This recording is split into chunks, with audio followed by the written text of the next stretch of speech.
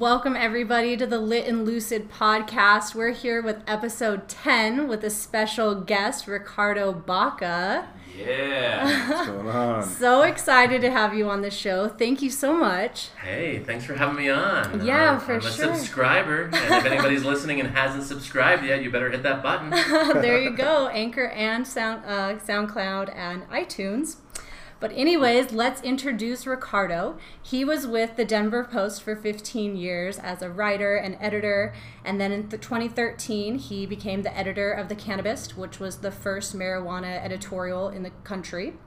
And then after that, he showcased himself in Rolling Papers in 2016. You can find that on Netflix, a really cool documentary about the cannabis industry and kind of what happened in Denver and how Ricardo helped bring that about. And then he's also been on shows like Larry King, CNN. He's all over the place, really. I'm most proud of Larry King. You're most proud of Larry King. There you go. That's a classic. I thought that was pretty cool. And now, for the last 13 months, he's been running Grasslands Agency here in the Mile High City. Marketing, social media, public relations, editorials, I don't know what else. All things. The newsletters, the PR, the marketing, the content, yeah, all of the fun stuff. It's a blast over here. Awesome. All right. Well, with that said, I think we're just going to get started. If you want to give yourself a brief introduction, you're more than welcome, and we'll go from there. No, I think you did a great job. Right I'm seriously psyched to be here with you. Fan of the podcast, but also fan of both of you as individuals. So, thanks for having me on. That is very nice of you. Appreciate that. it. A fan of you as well. I think it's ironic. I'll start off with this, get all the gushy stuff out of the way, but it's so ironic that back in 2016 when I was about to graduate college, I was looking for the cannabis industry and had no clue, got my badge. And so I started trying to just educate myself as quickly as possible, so went to Netflix, and it's funny that I came across your documentary and watched you, and so it's so ironic now as I'm like 2 years later starting my own journey of trying to develop the podcast and see where I end up in this mix, to be sitting down with you on the podcast. It's still kind of fresh, and knowing that it all started with me watching a documentary on you, and so thank you for that. I mean, it's all kind of build up to this. So it's kind of wild, right? I mean, I'm reminded you guys had my colleague Chloe on a couple weeks ago, and when she was interviewing for the job at Grassland, she was like, hey, so I was in Pennsylvania and wanting to get into the weed industry, and talking with Shauna when she was at her previous agency, and now both Shauna and Chloe are here, obviously, but she's like, yeah, and my number one read was The Cannabist, and it is surreal to know that I'm going to be working with you, and, everything comes full circle, and that's one of the beautiful things about this industry is we're still in that nascent era. We're still so young that we can have stories like Chloe and I and Jared and I, and sure, it makes total sense somehow, even though it's kind of kooky. It is, yeah. And I think that just tells you like how quickly things evolve and how quickly things change, and the people have all come together to now just like keep creating the future. I think that's what I enjoy the most, is everybody's so collaborative. You like meet people and we all realize that it's so new, but we all want to help each other get to wherever it's going to go. We all need each other to get where we need to go, really. It's true, one of the strangest things about this industry, and I don't think it will always remain this way, but this construct of sharing is caring. In many ways it's a cliche, right? But it's a cliche about weed cultures and cannabis aficionados. But it kind of bleeds into the industry in this crazy way, at least in these early days. Of course, some people are here for the money, and it's very obvious that's all they give a shit about. Yep.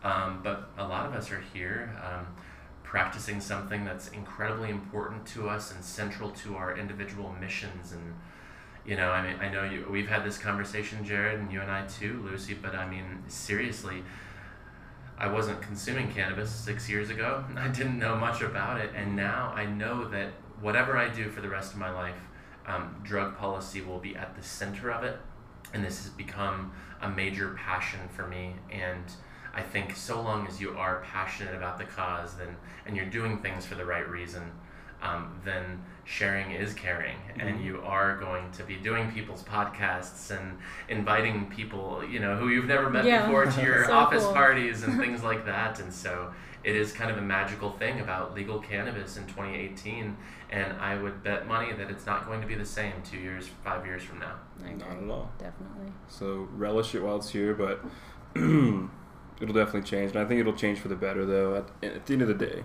I mean, everything always kind of sorts itself out. Yeah, true. So, I mean, it's a good lead into that. So, you're a man with vision, for sure. You attract people with vision to you. So what is your vision in the next 5 to 10 years for the cannabis industry? I mean, maybe even like a short-term vision, since it changes so rapidly. Like, what do you see happening? Oh, dude. Yeah, that's a big question, but let's talk about the near future, because I think there are some outlying considerations and concerns that we need to figure out soon.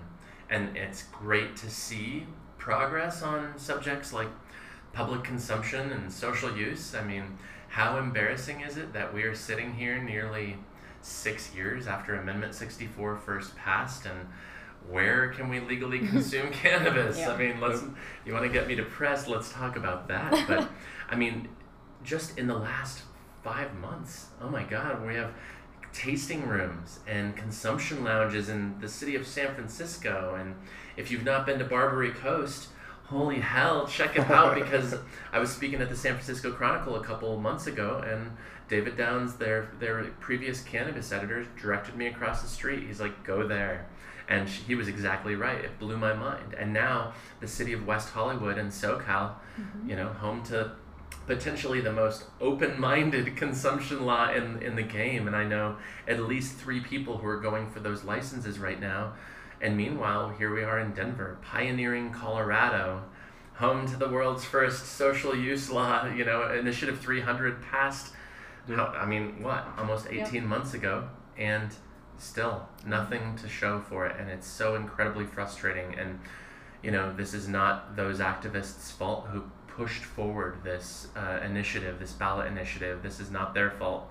I think Colorado has been incredibly short-sighted in how it's regulated this, and in fact, I can share a story here that I don't know if I've ever told publicly, but I was in a meeting with a high-ranking regulator in Colorado in mid-2014, and it was the first time we were meeting, and she's like, well, what do you think?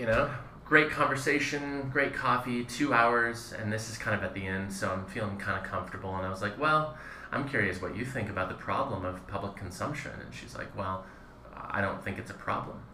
And I was like, wait, I mean, we have a law that makes this legal. You can buy it if you're over 21. Where are you supposed to consume it? Yep. Especially if you don't own a home. I'm lucky enough to have bought a house in this crazy Denver real estate market 15, 16 years ago.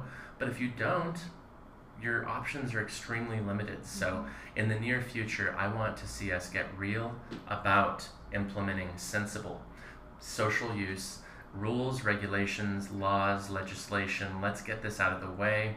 It is not the boogeyman it's been made out to be, and we're starting to see that. Like, I don't even do a lot of Snapchat or Instagram stories because I'm not very good at it yet, but I did my first one sitting inside Barbary Coast just to show everybody. I'm like, you guys, this is so cool. Look at how it's cool. Yeah, but it's also not cool. Right. It's so normal. Yeah, it's like you're sitting, normal, right? You're sitting in a and it should be shop. normal. That's what it was supposed to be. Yeah. It should be normal, but really, I've always kind of, I don't know, throughout those years of journalism covering this industry, I've always felt like this is going to go in stages, and we watch it with every implemented market that comes about. First you have legalization, and then you have normalization, and then you have commercialization. And, we are experiencing a very awkward growing spurt right now, this legal cannabis industry. And commercialization is definitely setting in, and it's making a lot of people uncomfortable. The suits have always been here, but now Wall Street's here. Yeah. Now pharma, alcohol, nicotine, tobacco is here. And but even then, we're not quite done with normalization yet, and that won't be done for decades. But I mean, you're right, because when things become normalized, they become kind of boring. Yeah. But sitting in that cannabis lounge in San Francisco, hitting my vape pen, surrounded by people doing dabs and smoking joints and eating edibles, and not just getting obliterated out of their minds, but just consuming responsibly. It couldn't have been more normal or more boring. And I loved it. That's great. And at the same time, here we are in the Golden Triangle neighborhood of Denver, and it's like, cool, good luck finding a place to legally consume around here, especially if you're not home. Definitely. Yeah. So, That's so near term, what do you guys think the chances are of us figuring this out in the next year or two? I mean, especially in this state. Yeah, that's my Not good. biggest, yeah. That's been our biggest feat, I think, for sure. We just had Andrew from Top Shelf Bud Tending on a couple weeks ago, and he talked about responsible social consumption and all the laws and the background behind that as well. And it's frustrating, you know? I mean, we've passed these laws that it's legal, but yet there's no place for you to go consume. Or I teach cannabis yoga classes. It's an amazing healing benefit for people, and we literally, there's no spaces. Like, you can't find spaces. And it's frustrating, for sure. So hopefully, you know, in the next couple of years, I think especially, you know, if California is going to take a big, strong stance on it, Colorado is going to have to react as well. So that's going to have to push them forward. I don't know about the tasting laws. I mean, Jared has opinion about that for sure in the dispensaries. Sure. So that's going to be interesting to see how that goes down. Although, let me jump in and disagree real quick. Okay. Respectfully, of course, but I think if California does this, which they are, and Nevada will do this in the very near future, I don't think Colorado gives a shit about what they're doing. Yeah.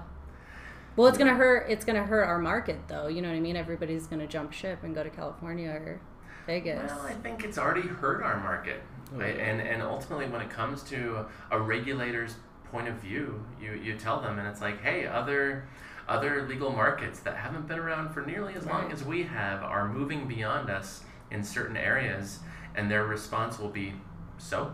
Yep. Yeah. Well, I mean, that's just what I tell people. There's a great divide in the East and the West. And that goes, I mean, just that's like a pretty macro view of it that, like North Carolina, all the liquor stores are government controlled. Here you got drive-through liquor stores in Colorado. So that just shows you how different areas regulate differently. Do you think Colorado cares that North Carolina is government controlled? No. Do you think North Carolina cares that Colorado has drive-through liquor stores? No, they don't. Yeah, no. It's just all their local rule and how they view things. And that's where I was we talked to Andrew with the bud tending and talking about social consumption and tasting rooms and stuff. I was trying to be optimistic and say, hey, at least you got one. It's a step. So, okay, we got a step. Let's just support that, perfect it, see how close we can get. And the next step is social consumption for everybody. Sure. That's a positive viewpoint. When's it going to come? I don't know, but it's still a step. Yeah, and that's a good point. And Colorado is losing Andrew because of these strict social use laws. You know, he's moving to Nevada, as I'm sure he talked about. Absolutely, yeah. And now maybe that's just where everybody's got to be focused on their end goal. You know, if they want to follow that, then you're going to have to follow where that's at, like Andrew's doing. He's making a smart move. And other people, the same thing. If that's what you want, you got to go after it. You can't wait around for Colorado to change the rules. Just fly to the opportunity there. Exactly. I'm with you. But I like the vision, though. It's interesting. I like what you said about, what did you say, legalization, normalization, commercialization. So I think I'd like to get your input on it. I think we're at normalization, we're halfway through, and now we're starting to see commercialization. And there's a huge growing pain. I mean, I hear it all the time, and I work on, obviously, a commercial production facility in Los Sueños, and we're pretty large, and every day we're trying to run it like a real business and do it the right way. I think the days of it being just all fun and games are kind of behind us, but we still have a lot of fun there. But at the same time, respect that this is a business, it's a very competitive market, and we've got to run it as competitively as possible to compete and stay alive and give people what they want. And so I do see that as being the future in Colorado. There's still a lot of resistance to it, though. Do you have any remarks on that? I mean, is that one of those things you just hang on and have to go for the ride? Or? Oh, yeah. You know, we do have a say. We do have power. Thankfully, we live in a state where we have ballot initiatives in that whole process because many people do not have access to that kind of change, you know, including New Jersey. But going back to what you were saying about normalization, I would even argue that, like, Colorado, we're not even 10% into the normalization game. Very true. Because it is hella normalized compared to pre-election 2012 or even pre-medical becoming regulated in 2008, 2009. But when you travel, you know, you're in California, you're in Holland, you're in Spain, and you see what true normalization looks like, where you're sitting next to somebody at a bar like I was. We took Rolling Papers, the documentary, down to Mill Valley Film Festival years ago. Mill Valley is outside of San Francisco. And the day before our screening, I think we had gone to a film festival party, and afterward we went to a bar, and me and the director are just having a drink. Some dude sits next to me, never met him in my life, and he's like, just starts talking to me, friendly guy, and what do? I was like, I write about cannabis for a newspaper. And he's like, cool. I just got into these dabs. What do you think about the shatter and the wax? And I'm just like, wow, this is the second thing you've ever said to me, and you're telling me that you're a concentrates consumer, which is great. And I'm like, that has never happened to me in Colorado. And I'm like, I write about weed for the Post. And I'm like, you get a lot of looks, you get a lot of, Yeah. And certainly it's changed since then. Thankfully it's changed.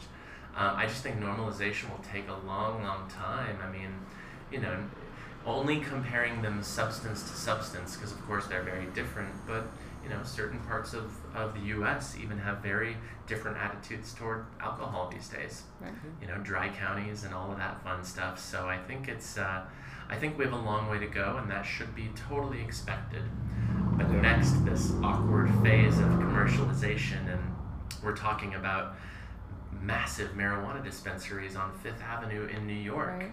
And we're seeing alcohol get into the game, pharma, as we were talking about earlier, but, all crazy valuations and the Canadian export market. And I mean, Canada's crazy. Yeah, it is. It is absolutely nuts. But I think that's like near-term vision. I think in the long term, that's where it really gets exciting in terms of what awaits us 5-10 years out. Mm-hmm. From a policy perspective, from a culture perspective, and in relation to our relationship and with this plant and the culture surrounding it. I think there's a lot of exciting things on the forefront that I'm excited about. Yeah. I think cannabis is just so far-reaching that it's hard to really know which area it's really going to be the strongest in. Is it going to be the medical aspect of it? Is it going to be the sustainability aspect of it, or all the different products you can produce out of hemp? Or is it going to be the culture-changing aspect that really is the defining moment maybe later on, where somebody looks at this as like a 60s movement or something? Mm-hmm. That's what I like. I can't pin down what it's going to be yet, because it's still so fresh and everything's changing so rapidly that it's hard to know which part's going to be the most active part that comes out of this. Mm-hmm. I don't know. Well, and it doesn't help that we've just been exposed to all the misinformation of the last 8 decades. Absolutely, yeah. Really, if you haven't in the last 5 years completely reset your entire mindset around this substance and this plant, then you're not doing yourself any good, because imagine just having your brain filled with all this garbage, without taking out the garbage, and then starting fresh with this fresh clean slate, then you're just left with a brain full of garbage, and Lord knows we can't. That's like a bad hangover. Right. We can't get anything done with that. Right. So in terms of that, so let's tie it into the millennials. So where do you think millennials fit into the cannabis industry in the next 5 years or so? Because I feel like the millennials don't have that perspective that past generations did about cannabis and stoners and all the negative connotations. I feel like millennials are much more accepting of the plant, and they're more eager to be in the industry. So kind of where do we fit into this whole bigger picture? Well, yeah, and that's a good question. And let's just start with the beauty of being a millennial in modern America, but also the dangerous pitfalls of being a millennial, specifically around this conversation. The beauty, if you are 26, 27 or younger, you've never known a world without legal marijuana. You've always known, whether you were paying attention or not, that there was this medical bill out in California that passed that had a very liberal system for legal cannabis, and when you compare that to your older peers as well as your parents, it's night and day to what this used to be. And that kind of leads directly into the dangerous pitfalls of being that age, is you take it for granted. Oh, it's always been legal. Your friend in California, your cousin in San Francisco has always had access to not a regulated product, but certainly a product that you could legally buy over a counter from any number of thousands of dispensaries or delivery services. And I think it's necessary in this industry and this community of cannabis aficionados and stoners and all of us to recognize the history here, because if you don't, then you're doing a disservice to everybody around you. And I was thankful to learn that early on in my own relationship with weed, which is still relatively new. If you don't know the name Dennis Perrone or Steve D'Angelo, that's Ed Rosenthal. That's a significant problem, and you need to go back and study this shit because it's important, and I think it's our responsibility. If we're going to benefit from newly liberalized legalization laws, then we should understand what got us here, and I believe that wholeheartedly. But I guess then to your question, 5 years, 10 years, how will millennials benefit from this industry? Is that your question? How do they fit into the industry? We're going to start having a bunch more investors and people coming in. So those are probably likely older generations. Sure. So kind of where do the millennials fit into this, or how do you see them benefiting the industry, or what are their assets or something like that? Well, I have a number of millennials working here at Grasslands, and they bring so much to the equation. It's just unreal because it's perspective. And I think that's where my mind initially goes with this conversation. They bring a necessary perspective and a level of realism that I think gets lost among older generations. I'm 41, and so I bring my own baggage to this conversation. But thankfully, I was thrown into the uncanny position where studying marijuana and writing about it became my full-time job for a number of years. And so I was incredibly lucky there. So I was able to shift my mindset. But most people my age, and almost everybody who is older than me, never had that opportunity, and therefore they're bringing that baggage to this conversation. And it kind of reminds me, there's a cool art exhibit in Denver right now called Happy Cities, I believe, and they have an exhibit down at Union Station, and there's a big sign, like Union Station, it's a train station, so there's like a baggage drop, and now they have an emotional baggage drop there. and it's such a great concept, because when you think about it, that's kind of what I'm talking about. You need to ditch that baggage, that emotional baggage, so you can move forward. And I think that's one of the benefits that millennials do bring to this industry, to this conversation, and to these businesses that they're working for, is they just have a more realistic approach. It's not like you're getting high and going to the movies like it used to be, because that was a big deal, because you acquired this substance illicitly, and then you had to go into the public, and that was against the law, but for millennials, it's just going to the movies, and I think it's a big role in normalizing, but I also think that perspective that they bring is just so valuable. Here I am owning a marketing agency and admitting that I'm not great at doing Instagram stories. You know damn well, if you go to Grasslands Agency on Instagram, it's one of my millennial colleagues running that shit, and she's doing a great job. And God, this is a skill set, because being a journalist, I remember when, of course, I joined Twitter relatively early, and nobody else was on there, and therefore it was a lot less interesting. But I'm thankful to have learned that skill set. But I remember those early days when social media coordinator suddenly became a legitimate position that Fortune 500 companies were hiring for. And inherently, I would say, in general, 25-year-olds are always going to be better at social media than 45-year-olds. And it doesn't stop there, because I think that perspective really infiltrates every aspect, from e-commerce to retail store design. Everything is changing with the new rise of this generation, and thank goodness, because it needed to change. And I think they're bringing a lot of fresh perspectives to the mix. Cool. I respect that. Yeah, that's pretty cool. That's huge. There's a lot of technology needs and stuff, and I see that with a lot of the people I work with. It was crazy one day, even at the farm where I work, we're all just walking around, and there's a group of 4 of us, and we were all kind of looking at each other like, how old are you? How old are you? We started asking each other. We were all the same age, within a year of each other. And here we are kind of leading this movement and kind of responsible for something that's kind of a big deal to us. And there's a lot of pressure on us. There's a lot of legal pressures. Like, if we mess up, there's certain implications. Is the federal government going to crack down today, and are we going to end up in jail and being trucked on a bus for drug charges or something for operating a legal marijuana farm in Colorado.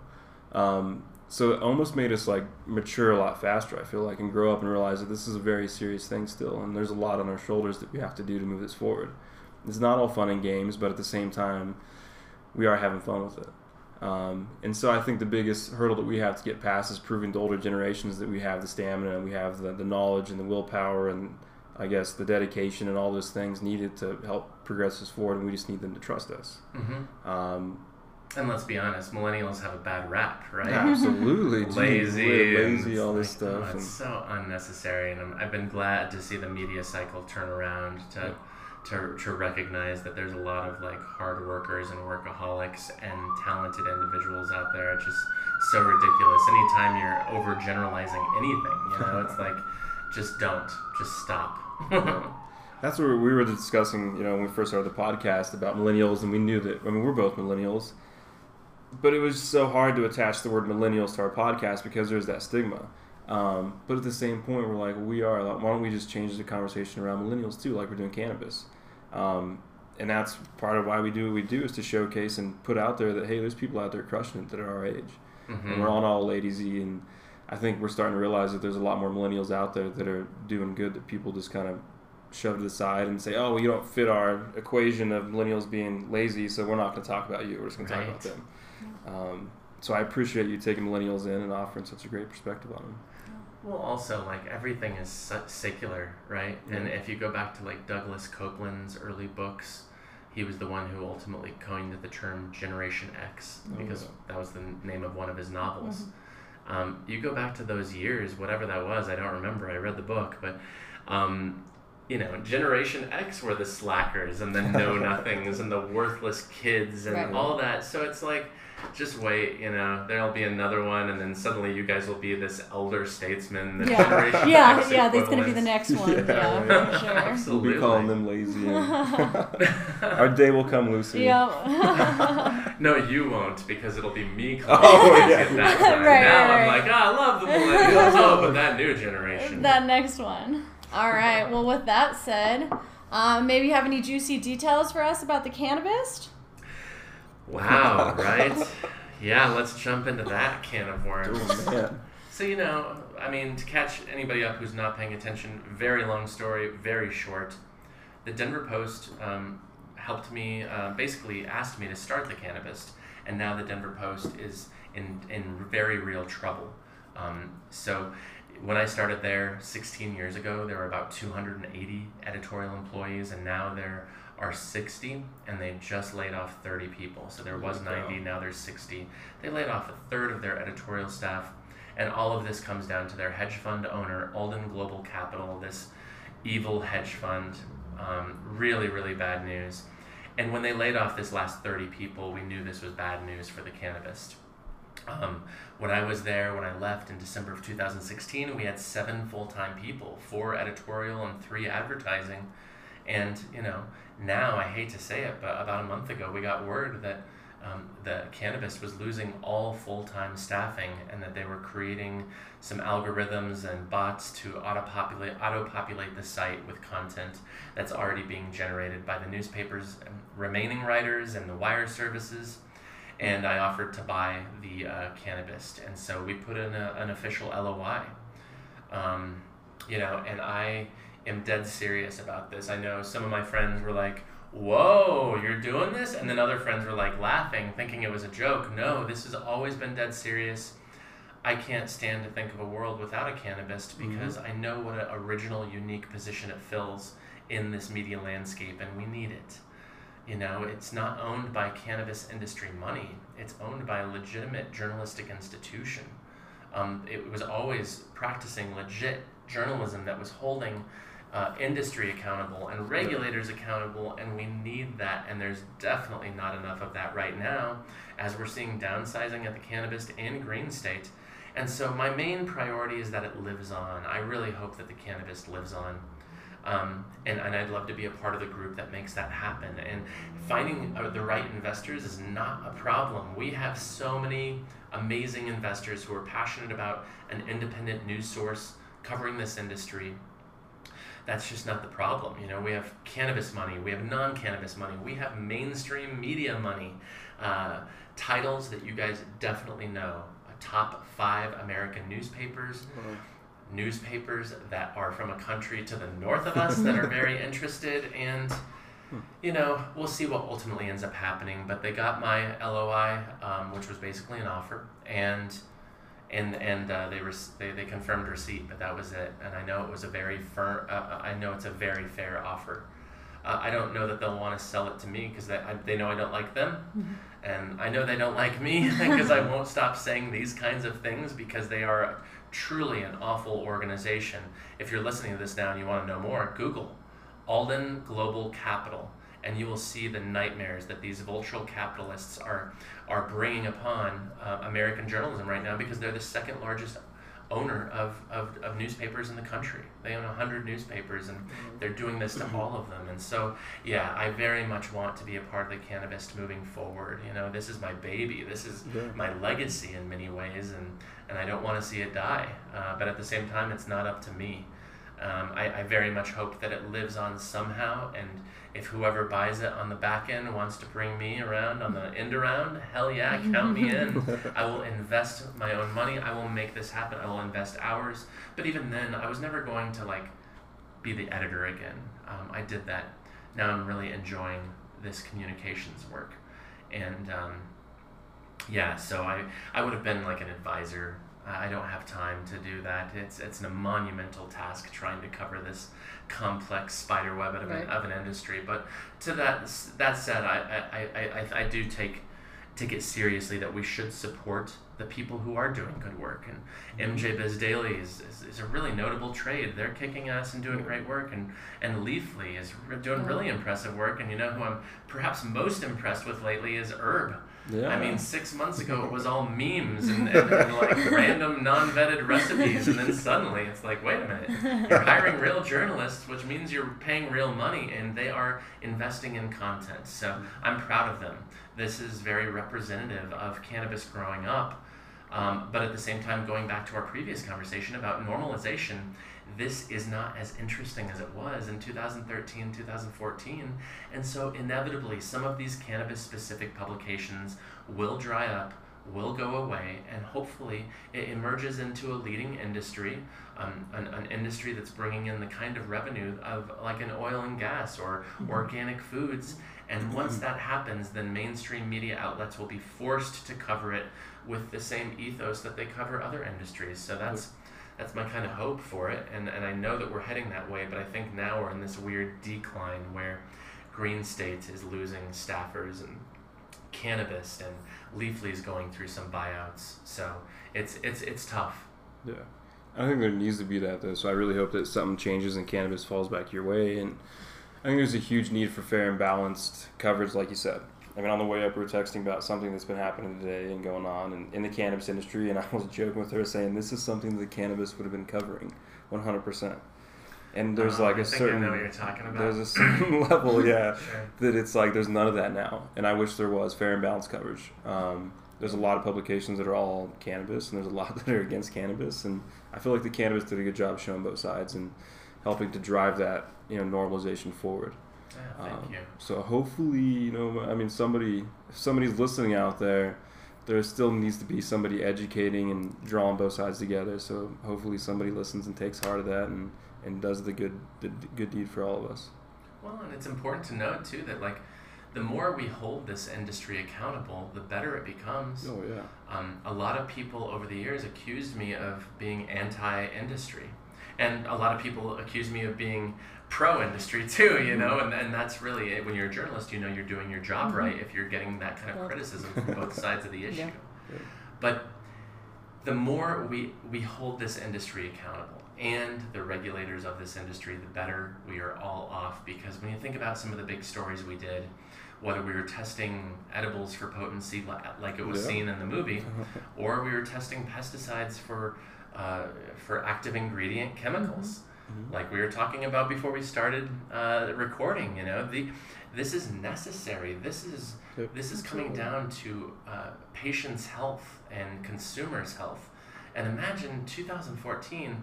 I mean, some people belittle this laboratory test and ultimate like expose that I wrote. They're like, oh, big deal, you tested weed cookies and told us that there wasn't as much weed in there as it should have been. But I mean, imagine it's the world's first adult use market. We have multiple medical markets, so you have a lot of patients who don't want to give their name to the state, who are just buying recreationally. We know that happens. And then these patients are buying these edibles, and you know, they're taking 10 milligrams, they're taking 20 milligrams, they're taking 50 milligrams and nothing is happening, and then they buy another brand, and then they have 50 milligrams, and we know how that ends, especially for non-consumers and noobs. So, you know, it's serious. It really is about, it's about dosing, it's about medicine, it's about recreational consumption, and it's about our health, because there's a reason that Governor Hickenlooper issued an executive order after we just would not let up on the pesticides conversation. I consider that a tremendous pride point. I wasn't trying to take down the industry. I was trying to hold the industry accountable and protect Coloradans' health and be the watchdog that a journalist should be. That's awesome. No, and I respect that. I mean, I work at a cultivation, and I'm like 100%, please. Because there's some of us that are doing it the right way, and it costs a lot of money to do it the right way. Yes. You can't cut corners.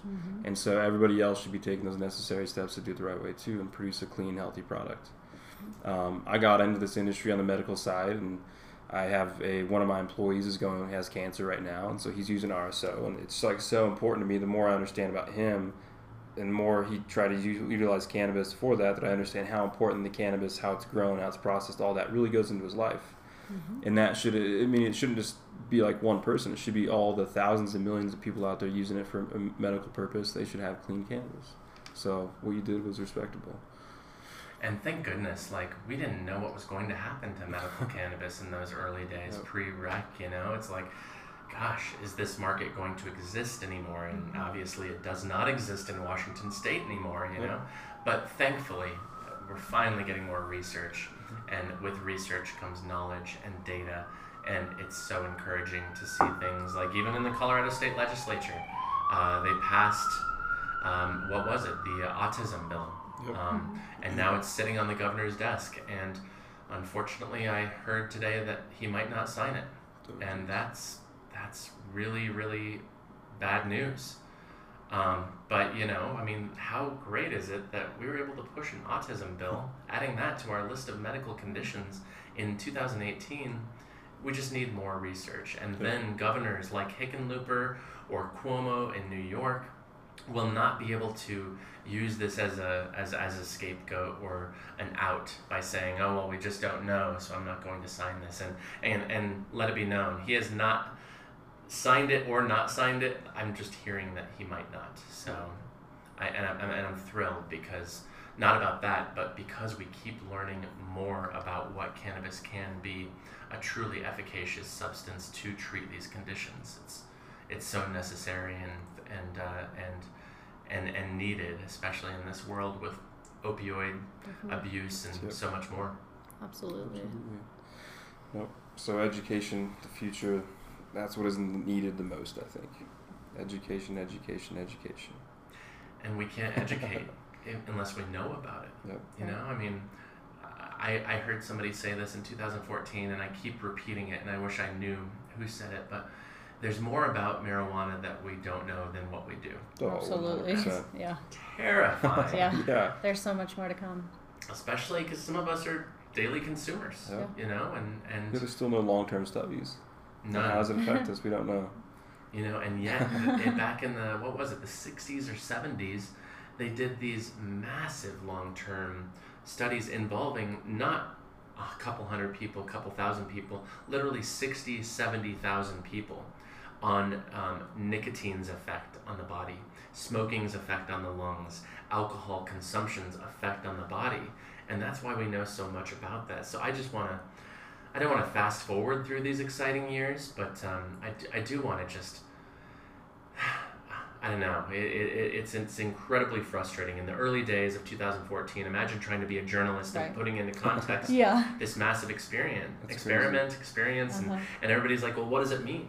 And here I am talking to the chief of police in Denver about crime, and talking to the head of the Colorado Department of Public Health and Environment about teen use, talking to the head of CDOT about stoned driving, and we knew nothing. Yeah. They knew nothing, and even now, 4 years into it, 5 years into it, they'll tell you that they know don't, nothing yeah. because they at least need another 5 or 10 years Yeah. of data to be able to say something definitive from a scientifically, statistically significant perspective. And thankfully, at least all the data that we do have is, for the most part, trending really good, and it's kind of like the cannabis industry's opportunity to say, hey, I told you so. You know, teen use in every legal recreational market is either level from those data points in pre-recreational days, or it's actually going down. You know, stoned driving isn't the boogeyman that it was taught. It was told to be, but at the same time, I think we have a lot of education needed in that space, and that brings up a whole other can of worms about like, should we be allowed to drive under the influence of cannabis? And I know a lot of advocates have strong feelings. I'm of the belief that right now we should not be able to do that. It's a psychoactive substance. I know caffeine is too, but I just know how I feel after a 10, 15 milligram edible, and I know I shouldn't be behind the wheel at that point. So we have our own personal experiences from which to draw. Definitely. Absolutely, yeah. Absolutely.